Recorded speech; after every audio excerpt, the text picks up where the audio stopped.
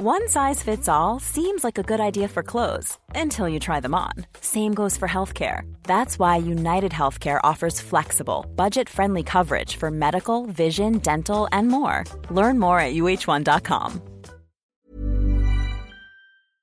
Welcome to the first episode of the Lanterne Rouge Cycling Podcast with Benji Nyson. You know me from YouTube, the Lanterne Rouge YouTube channel. Benji, you may not know him. He has a YouTube channel as well called Benji Nyson. He's courageous enough to use his real name on the internet, unlike me, where he covers Pro Cycling Manager gameplay. But he's much more than just a Pro Cycling Manager gamer. Benji, he's created databases for the game, and he is an avid fan of pro cycling, almost as much as I am, I'd say. He's Belgian. I'll let him introduce himself in a second, but when I wanted to pick a co-host for this pod, I wanted someone as passionate as me about cycling and someone who follows it just as much as I do. And I think Benji probably knows more about the who's who and the strengths of the riders in the World Tour and pro-continental and continental level than I do, and just about anyone else in the world. So I'm here in Brisbane. I'm excited for this first episode. We got no Wedu sponsor things to insert, but I'll just let Benji briefly introduce himself and let him tell you where he's calling in from. Hey guys, my name is Benji. I am calling in from Belgium. As he said, I am indeed a pro cycling manager YouTuber, as they call it, but I try to follow cycling as much as possible just because I have a passion for the sport. I love watching it. I love following it as much as possible. I love the technicalities of the tactics and such in races. And I'm very intrigued to start this with you because, firstly, you're a kind guy, so it's obviously fun to start something like this, an adventure with someone that I can trust in this kind of style of podcast that has the knowledge that I don't have. You're compatible with me in the sense that you've got all the knowledge when it comes to the watts and so forth. I'm not that 100% into like calculating every detail of the watts per kilo and such. That's where you come in and you're so good at that. So those are your incredible words after you gave me those ones earlier today. So thank you very much for the introduction, and let's get this thing started. Yeah, so just so you guys and girls know what this podcast is going to be, I know there's a lot of cycling podcasts out there in the market. This is pure race analysis and maybe some tangential news related to the racing. That's what this podcast is going to be. We're going to be doing every single Women's World Tour and World Tour race, and including, didn't we decide to do 2 pro races as well? Every single race. So there will be upwards of 5 podcasts a week during the Tour de France. We're going to be doing a daily recap podcast, same for the other Grand Tours, to be honest. So it's going to be your daily fix for pro cycling and what happened in the races. And I don't think there's anything like that in the market at the moment. So let's get into it. Our first race, GP de Plouay, the women's race. It happened first. It started at 5 p.m. Brisbane time, Benji. Were you even awake? I was actually awake because I had to work this morning. And I noticed that La Flamme Rouge tweeted that they had to put the start a bit later because of a neutralization. I'm not 100% sure what happened there, but apparently something happened at the start of the race. Do you know more about that? No, I haven't really seen too much of that. I was expecting the race to be about 3 hours later. Usually races start about 9 p.m. at the earliest Brisbane time. And so I came back from walking the dog, got a notification on my phone, hey, the race has started, where's your live stream? And I thought, oh God, what the hell? But in case you don't know, GP de Plouay is a old French classic. It's in Brittany, it's in the north of France, right? And the women's race was 101 kilometers long. It's not a flat race, and it's not a pure sprinters race, but it has no extended climbs. It's just constant climbing. If you look at the profile, if you maybe go to Pro Cycling Stats or you've seen the parcours, it's just constant up and down, up and down. And the women's race, to be honest, I found more interesting than the men's race just because they had pretty much all the stars except for Marianne Vos. It was a stacked field. The start list, just strong, had Anna van der Breggen, Chantal van den Broek-Black, Annemiek van Vleuten, obviously. Marianne Vos wasn't riding. So Annemiek van Vleuten, who hadn't lost a race until today, Elisa Longoborghini, Katrina Nui-Adoma, Marta Bastianelli, Amy Peters, Leah Kirkman, Lizzie Deignan. So a whole host of strong names. Cecily Uttrup Ludwig, who won Giro dell'Emilia maybe a week ago, who I just did a video on. Previous winners was Anna van der Breggen last year and Amy Peters in 2018. Lizzie Deignan had won the race twice, and Annemiek van Vleuten won the race 9 years ago in 2011. So stacked field. They did circuits. It was a series of circuits. You're going to see the same at the European Championships in maybe tomorrow or in 2 days. They use pretty much the same course, and we saw riders wrecking the course from, say, Netherlands under-23 men's team whilst the men's race was happening. But I joined the race with about 50 Ks to go. So where did you watch the race from, Benji, or at what point did you start watching? I started watching about 33 kilometers in because I also had to work today, but I do have a rough understanding of what happened before that. I know there were crashes at the start with about 100k to go involving both, I think, Van der Breggen and Van Vleuten, and just plenty of action before I started watching as well, but I tried to follow it on Twitter as much as possible to get all the action in as well. Yeah, and I think I want to focus on just the main decisive part of the race, which was, I mean, this was British weather. The women raced in much more difficult or really nasty conditions than the men's race. It was raining almost constantly. It was a typical British day, and on narrow roads, not great road surface, protected from the wind for the majority of it, but some crosswind sections. The race-defining move was a break from Lizzie Deignan, British rider for Trek Segafredo, and Elizabeth Banks, who I think who won a stage in the Giro Rosa last year. So 2 British riders went clear, and then there was a large group chasing, and that group chasing had Longoborghini, Trek rider, teammate of Lizzie Deignan, and she was blocking or trying to mess up the chase, but it had Mavi Garcia, Annemiek van Vleuten, Cecily Uttrup Ludwig. Anna van der Breggen got dropped from that chase, but the chase still had Amy Peters in it as well, current European road race champion. And the chase was just really disorganised. And a lot of people were saying, I saw, the reason for that chase being disorganised was because everyone's scared of pulling Annemiek van Vleuten to the line. They don't want to work with her because you work with her and then she'll just attack and then it's race over. She's won 5 of 5 races this year. And I'm sure there was a little bit of that, but I think it was some pretty poor strategic decisions from Mitchelton Scott today, actually, that might have cost that group as a whole and cost Annemiek van Vleuten. Now, Benji referenced the crash that happened at 100 Ks to go at the start of the race. Maybe that meant that Anna van der Breggen wasn't feeling great. That was why she got dropped earlier than expected, and maybe why AVV didn't have her best legs. But Van Vleuten had a teammate with her in the break. Now, I'm not sure if you saw this, Benji. She had a teammate, Grace Brown, pretty strong rider for Mitchelton Scott, in that break with her. And they, on multiple occasions, they tried to close the gap, which it teetered between 55 and 30 seconds for maybe 15 to 20 kilometers, maybe longer. Kept teetering in that sort of region. And obviously Deignan and Banks were working really well together because they were incentivized to try and, no Annemiek van Vleuten there and you're in a break with someone, put the foot down and work together. But Grace Brown tried to attack across when that gap was 55 seconds rather than pulling for Annemiek van Vleuten. And Van Vleuten would have definitely probably, I think, appreciated someone else pulling for her on the flats and downhill sections of these climbs. Then AVV can go on the front of the climbs. Cecily Uttrup Ludwig had a teammate, another FDJ teammate. I didn't see her at the front either. What did you think of the way Mitchelton Scott used Grace Brown? Benji, did you agree with it? I thought it was actually really bad. I didn't think it was very intelligent when it comes to their tactics. It sure as hell didn't really get them where they wanted to go. That is for sure.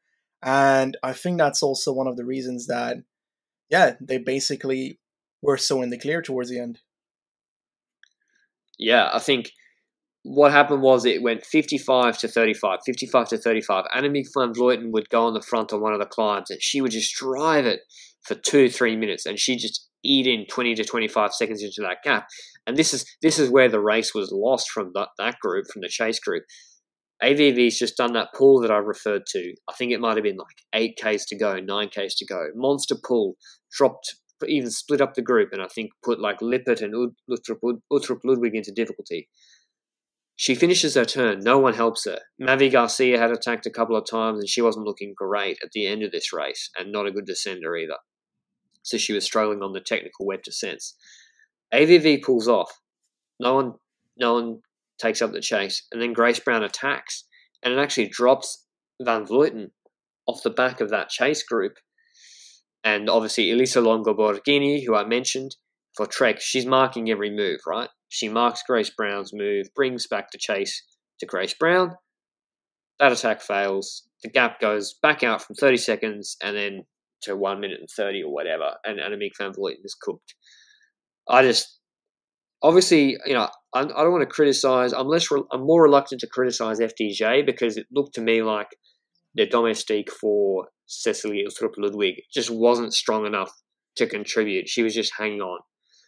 But the fact that Grace Brown was able to attack multiple times, when she got brought back, she'd then continue pulling.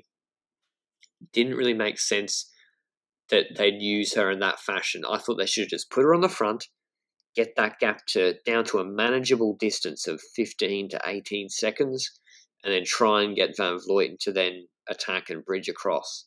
Now, maybe we don't know. Maybe Annemiek van Vleuten wasn't on her best legs today, and she was trying to close the gap for Grace Brown to spring across.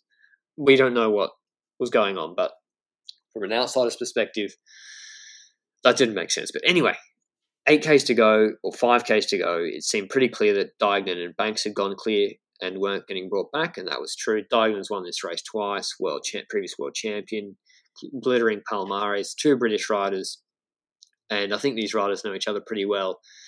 But yeah, Banks just kept working for Duignan, even into the last 800 metres she was pulling, and I'll let you describe what happened in the last K, Benji, or last 1,500 metres. Do you think Banks could have done anything differently, or do you think it was an Yves Lampaert European road race situation? I believe that in the European road race, that Lampaert would have done that more for a tactical thing, that he would have lost it anyway if he didn't pace. But here I believe that they had such a large gap that she could have betted on just doing something different, because I just felt like she brought the other Lizzie to the victory, Lizzie Duignan. In the last 500 meters, she basically kept on riding, and she started sprinting, and Duignan went over her, and that's the end of the story. Yeah, like Duignan, she has 37 career victories. She's looked pretty good, before lockdown. She didn't look great in Strade or Giro dell'Emilia, but yeah, 37 career victories, good sprinter, good in one-day races, previous world champion. She's won the Tour of Flanders and Strade Bianca. Like, Duignan was sitting on Banks and playing cat and mouse in games before Banks started playing strategically, because they had a 90-second gap and that chase was not really working. So, yeah, Banks kind of made it a formality for Duignan in the end, who did win easily. And they had a gap of 1 minute 13 seconds over the line. Duignan first, Banks second, a British 1-2. And then Chiara Consoni came third, the Italian rider. And the peloton had actually caught that chase group containing Van Vleuten and those other riders and Longo Borghini.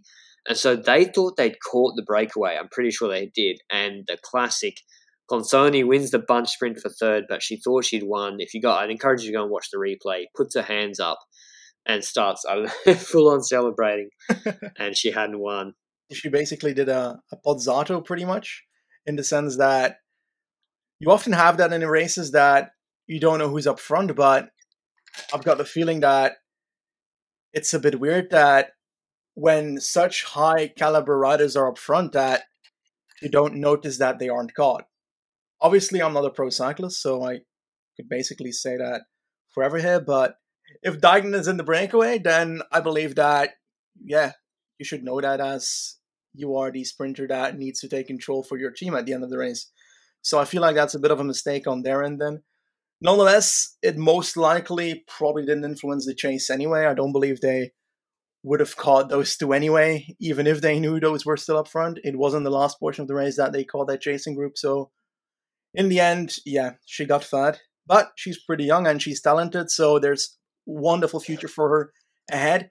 Next to that, you said that Lizzie Deignan obviously has a lot of victories already in her career, but it's also good on the mental aspect because, if I recall correctly, her last victory was in the Women's Tour, the OVO Energy Women's Tour last year, which is already in June last year. I don't think she's won anything this year at the start of the year. And with the Corona difference, that's a year and a half basically almost of no victories. So this one is sure as hell going to make her happy. Yeah, and so many riders have not won for a long time. It must be good to put their hands in the air, as you said. And yeah, Chiara, I mean, it looks to me like Kira, if I was pronouncing it in an English way. But yeah, Chiara Consoni, she's obviously she's the sister of Simone Consoni, who's the lead-out man at Cofidis. He's a pretty good sprinter in his own right, actually. So yeah, there's a lot of talent, obviously, for Consoni. She won the bunch sprint pretty easily, actually. But yeah, that was the women's race. It was very exciting, I thought, just because of the strategic. It was like when Peter Sagan in 2017, he was just so dominant for 3 or 4 years before then. Just no one wanted to work with him. If you want to see something similar to that, watch the chase group not working with Annemiek van Vleuten in the last 40 kilometres of that race. I found it pretty interesting strategically. But yeah, Deignan first, Banks second, Consoni third. Trek, Equipe. And, Equipe, by the way, I'll just mention it before we move on to the men's race. Elizabeth Banks, obviously, she rides for Equipe Paul Carr. I'm pretty sure they were the team that had their bikes stolen before, one of the races, like last week, Giro dell'Emilia, and they couldn't participate. And, yeah, they couldn't get them. Trek Segafredo had their bike stolen before Strade, but, yeah, good to see her getting on the podium. But on to the men's race, a proper classic, the Bretagne Classic. It's a World Tour race, and as I said, how would you describe it, Benji? Like a semi-classic, or where do you see it in the calendar? I believe that it's a race that often goes under the radar in previous years. It's basically in the middle of the Vuelta usually. This year it's different, and because of that, I often miss it the last few years in the sense that we're watching the Vuelta stage, and suddenly it's like, well, this person won Plouay, and I'm like, oh, damn, that was today.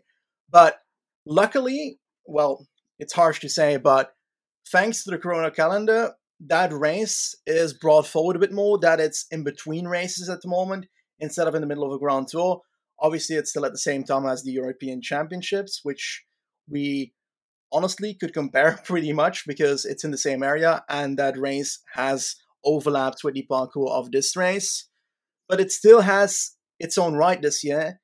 Nonetheless, it does not have the start list as other years, which is most likely because the Tour de France is obviously starting this weekend, and because that European Championships has riders that don't necessarily want to ride 240 kilometers of a classic just before they start the actual European Championships. It might be a good recon, but it's a pretty long one. Nonetheless, it is a fun race. I usually really like it. I compare it when it comes to the level of where this race is at with that German race. What's his name again? The one that Christoph won like 20,000 times. Frankfurt? Sparkassen? Sparkassen or Eisborn in Frankfurt? I meant the Frankfurt one because Frankfurt is still a bit more between the hill riders and the sprinters sometime. And because of that, I believe that we can compare it slightly with that. I would also compare it parkour-wise a bit with the Canadian classics, but I've got the feeling that those have a way better starting list, mainly because it's in a different part of the season, obviously, and because it gives way more World Tour points than this race does. Yeah, so it's a World Tour race, but yeah, probably a semi-classic in reality. I'd say a race like Kern-Brussels-Kern, which is not a World Tour race, carries a little bit more prestige than this race. But anyway, 250 kilometers long. If you have a look at the profile, you can see, just like the women's race, constant climbs. They've got Mur de Bretagne, 1.5 Ks at 8%, and just constant 1.5 Ks at 7%, 1.7 Ks at 5%, just constant undulating climbs. In fact, there's really not that many flat sections at all. And so really undulate. That's why it is similar to those Canadian classics in Quebec and Montreal. And it produced a similar winner today. Michael Matthews won. He came first, the Sunweb rider, ahead of Luca Metzgetz, the Michelin Scott rider, and third was Florian Seneschal. And previous winners, Sepp van Mark in 2019, 2018, Oliver Nyssen, 2017, Elia Viviani. Nyssen won again in 2016, and even Christoph had won in 2015. So they're the sort of riders who typically won. It's rouleurs. And Elia Viviani is probably the only, I would say, getting close to a pure sprinter in that group. Yes. But the favourites for today on the start list were Michael Matthews was the hot favourite. Aaron Baru, you rated quite highly. I'll let you speak about him in a second. And Okay. then it was Florian Seneschal and Ivan Garcia Cortina, who I want to talk about his decisions in this race today because I don't agree with them. But they were the three favourites, Seneschal, Garcia Cortina, and Matthews. But why did you like Aaron Baru for Astana, Benji? Well, before the race started, I have seen Aramburu have some pretty good results throughout the season. He started off the Italian Classics quite great and even came out in the top 7, I think, in the Milano-San Remo race. He's got a certain punch to it and can also do a decent sprint. He's not up there when it comes to the levels of a Matthews or a Mezgec even, but he's got the sprint you would put at a top 6, top 7 at a Milano-San Remo. So I was thinking that maybe a smaller group would reach a finish than today. Well, in the end, it was a pretty small group, but in general, if you look at the gap that was between Group 1 and Group 2, you can basically count it as one group sometimes here. Now, I thought that it would be a smaller group reaching the finish line, therefore I thought maybe potentially Aramburu could come out on top, but in the end, he was just nowhere. And that surprised me, but I guess that's the benefit of cycling. Subverting expectations, most likely in a good way. Yeah, 7th in Milano San Remo this year, 2 seconds in the Vuelta last year. He won a stage in Vuelta a Burgos, an uphill finish last year. This is when he was riding for Caja Rural ahead of Rui Costa. So, yeah, quite a handy rider. But I think let's just focus on the race-defining moves. The overall picture of what happened was constant attacks and breakaways, but those breakaways were never allowed to get, in the last 50 kilometres, too much of a leash. I understand earlier in the race there was a larger breakaway that had more of a gap, that had Remy Cavagna in it, with about 70 kilometres to go. Cavagna, who's the French national time trial champion, very, very strong rider. He won a stage in the Vuelta last year. He attacked those breakaway compatriots in the feed zone and went on his own, very far out. Not sure, having Quickstep, having him in that early break, whether that was the best use of such a talented rider. But nonetheless, that's what happened. He eventually got brought back with, I'd say, I can't remember, 40 kilometres, 50 kilometres to go. Yeah, somewhere around there. And just constant attacks from Cofidis, Jan Bakelans, Amy de Gent for Wanty Group Gobert, both of those riders. Constant attacks from FDJ as well, with some of their smaller riders. Movistar as well. There was a break of 3 riders. I think Robert Stannard, the Australian rider for Michelin Scott, in with Lotto Soudal rider Van Oka and Torres from Movistar. They were in a break for a little bit, but no one was really allowed to get away because Education First, Quickstep, and Michelin Scott, primarily those 3 teams, were making sure that break didn't get more than a minute or a minute and 25 seconds. So what did you think of, Benji, Education First taking it upon themselves to work so much alongside Quickstep? I believe that, firstly, they were pacing a lot because they obviously had also Ruben Guerrero next to their previous winner, Sepp van Marke, at the start here. And it seemed like they were setting him up for a bit of an attack, and he did attack for a tiny bit there, but really got nowhere because nobody really properly followed that attack. One note that I would like to say next to those attacks by Education First is that in the end, they were really nowhere when it comes to the results neither. So I'm not sure what they were trying, but it seems to have been failing. Nonetheless, at that same time, one of the riders that did a lot of stuff throughout the race was Quinn Simmons. That's the name that might ring you well in the ears because he is the junior world champion at this very moment and has won plenty of races on that level. Basically, him and Marco Brenner were the kings of junior racing last year. And in the end, he was really strong today. And he did that as well at the start of the season in Omloop and Kuurne, where he was racing a lot as a domestique, closing down gaps, closing down groups, making a bit of a group attack, chasing groups and so forth. And he basically did the same today. He didn't finish Omloop and Kuurne, but this time around he finished, and in what a way, because he was there at the end. And that's one of the names that I'm going to keep in mind for sure. I already kept him in mind after last year, but he sure as hell has talent, and he showed it today. An unbelievable race from Quinn Simmons. When I mentioned that there were constant attacks in the last 50 kilometres, he was in about half of those attacks, or instigating half of those attacks. He was on every hill or every rise. It seemed like he was surging. And then to finish sixth in that lead group, just behind Matthews, Aimé de Hent, Federley, Seneschal and Mezgec, a massive performance from him. Clearly the strongest Trek Classics rider in this race or on their team, even though it didn't really look like they were riding for him particularly, but he was clearly their strongest rider today. And let's talk about, and we'll mention why I was so impressed with him as well. Another not a junior rider, but an under 23 rider last year. The man who I believe is the true under 23 world champion, Niels Eckhoff, from Netherlands. He's a very, very strong rider for Sunweb. He was protecting Matthews today, and every time you look at the overhead helicopter shot, you can just see this big figure in front of Michael Matthews. And the race-defining move, I guess, was Lotto Soudal rider attacks.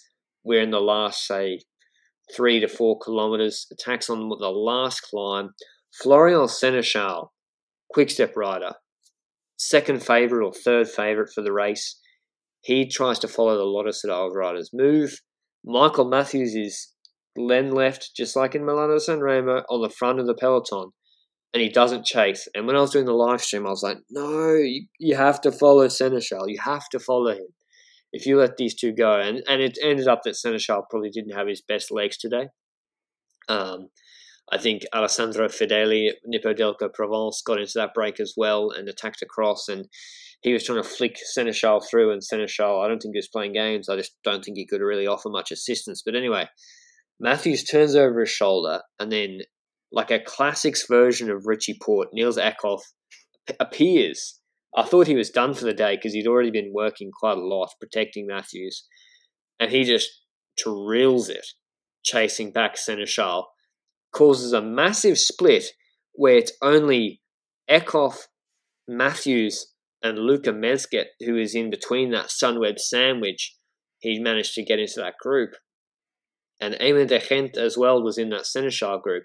And they quickly get across to the group of Seneschal and Fedeli. Quinn Simmons also attacked across and got into that group as well. So a massive performance from Simmons and Eckhoff. Eckhoff pulled so strongly that he not only caused that split, when he got to the group of Seneschal, he just kept pulling because obviously Matthews would have been a favourite in the sprint. They go onto the Flamme Rouge. Fedeli, the Nippo Delco Provence rider, loses the wheel of Seneschal, who's on the wheel of Eckhoff. Matthews is on the back of that group. Another split occurs, and it's two riders.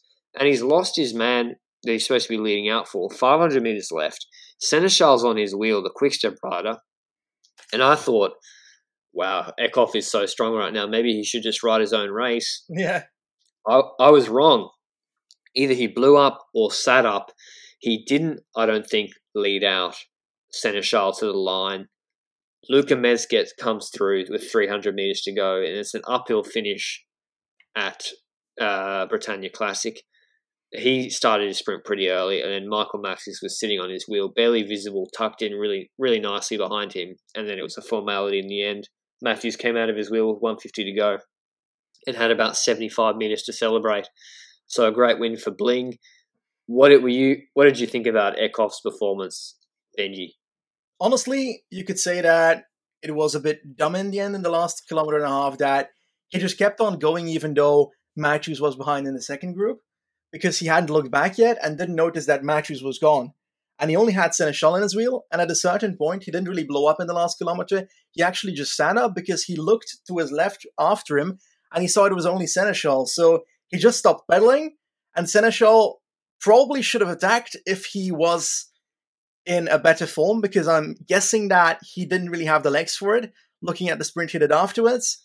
But it was a really good move to correct himself by Niels Eekhoff, because he just paced so hard that he split up the group, but he left Matthews behind. So he looked behind, he sees that the gap opens up, and he basically stops pedaling. He waits, and he basically pushes Seneschal to the back of the group that way, because Seneschal didn't move out of his wheel.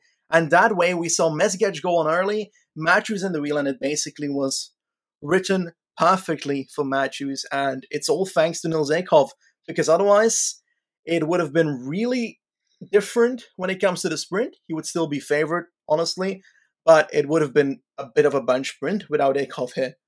Yeah, for sure. There were other good sprinters there who had good teammate support. UAE Emirates had a really strong team with Sergio Henao and Mikkel Bjerg. They actually took up more of the responsibility for bringing back breakaways or attacks in the last 10 kilometers than Sunweb did. And they were riding for Jasper Philipsen, the Belgian sprinter, who just got a race win and seems to be in pretty good form. So Eekhoff managed to drop him. Dan McClay, RKS Samsic rider, who can win a race here or there, the British sprinter. He actually won the bunch sprint for 8th. So he beat the best of the rest. They dropped him. And another name that I mentioned I wanted to talk about, Ivan Garcia Cortina. I am at a loss for words as to why Garcia Cortina wanted to get into one of those early attacks. So I don't have the exact kilometre readout for you, but before Seneschal's move, before Lafay's move, I think there was a Cofidis rider. There were multiple moves in the last 20 to 25 kilometres where the Bahrain McLaren rider, Garcia Cortina, Spanish rider, maybe one of the best Spanish rouleurs at the moment.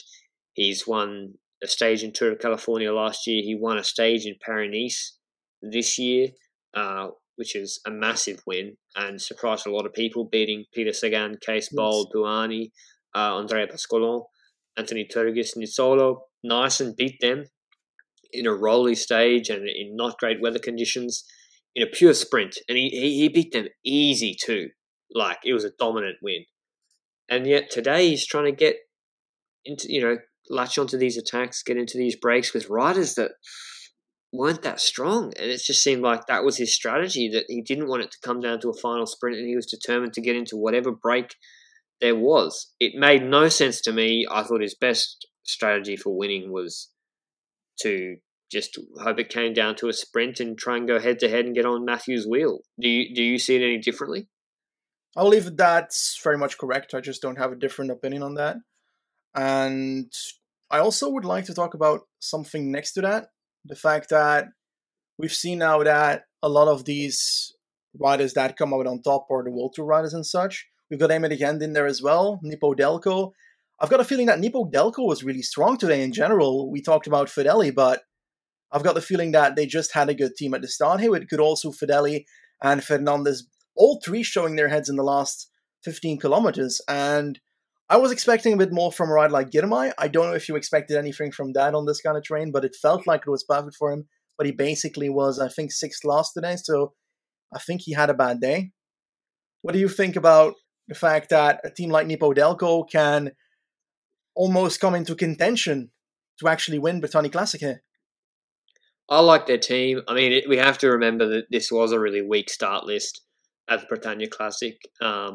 We forgot to mention that Ineos and Jumbo-Visma didn't even turn up today because they couldn't be bothered. Well, not that they couldn't be bothered, but they just didn't want to bring a team for whatever reason. I assume it's COVID related.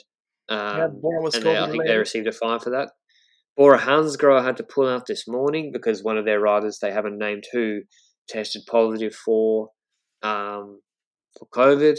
And even the World Tour teams that did come, Movistar, NTT, etc. Like the Movistar team was not. They're a very strong team. You know, they're one of their better classics riders. Emmanuel Erviti wasn't even here. So, yeah, I like the performance from Nippo Delco Provence today. Obviously, I got a real soft spot for Aluminium Garmai. I don't think it was steep enough, the climbs for him today. It was a little bit too... The parkour was too much suiting riders like Christophe and Peak Oliver Nyssen, etc. I think he's better in more, Flèche Wallonne style races than a race like this. That's how I see him as a rider, to be honest. But so I was hoping he'd do something, but I wasn't too surprised that he didn't do too well. But Alessandro Fedeli, magic performance from him. He won a stage in the Tour de Limousin. Last week, in fact, he won stage 4. So obviously in pretty good form, the Italian rider. He's won a stage in the Tour de Rwanda. So Tour de Rwanda, guys, Nippo always sends a team there. Actually has some interesting riders. The riders that win stages there usually do some things in Europe, at least in the next couple of years. But anything else before we wrap up Bretagne Classic, Benji, that you want to get off your chest? Anything anger you? Anything you thought was funny? Nothing really spectacular in the sense that it needs to be added too much towards what we've discussed already. I did notice that next to Akov, we also saw Battistella here. He was, I think, 16th or 17th in the end. So despite him being the official U23 world champion, that's still very controversial. And I'd like to not get into that. But it means that we definitely see that the talent from U23 and also the Simmons from the juniors is really showing up there. And I honestly love that. Yeah, I think there's so many young riders. I mean, that's another podcast in itself, going through the list of young riders that are coming almost straight out of under 23 and are making their mark in pro cycling. It makes sense to me from a physiological perspective, but I'll save that discussion for another time. This was our wrap-up, our first podcast, the Lantern Recycling podcast with Benji Nyssen of the Bretagne Classic. Quite an interesting race. And I'll take any cycling that's on at the moment, given the long cancellation, the long drought. Any race is a good race. The women's race won by Lizzie Deignan. Men's race won by Michael Matthews, the Australian. Obviously, he's a fan of the Lanterne Rouge YouTube channel, so we're pretty happy with that victory. We've got the Tour de France preview podcast. It's going to be a beast, dropping tomorrow. So make sure you subscribe on whatever platform you're listening to this on to listen to that. You're going to need to download that, save it for your rides or a car trip. But that was an epic recording session, and you're going to really enjoy that one. But we hope you enjoyed this podcast. But this has been Lanterne Rouge with Benji Nyssen. Ciao. Mom deserves the best, and there's no better place to shop for Mother's Day than Whole Foods Market. They're your destination for unbeatable savings, from premium gifts to show-stopping flowers and irresistible desserts. Start by saving 33% with Prime on all body care and candles. Then get a 15-stem bunch of tulips for just $9.99 each with Prime. Round out Mom's menu with festive rosé, irresistible berry chantilly cake, and more special treats. Come celebrate Mother's Day at Whole Foods Market.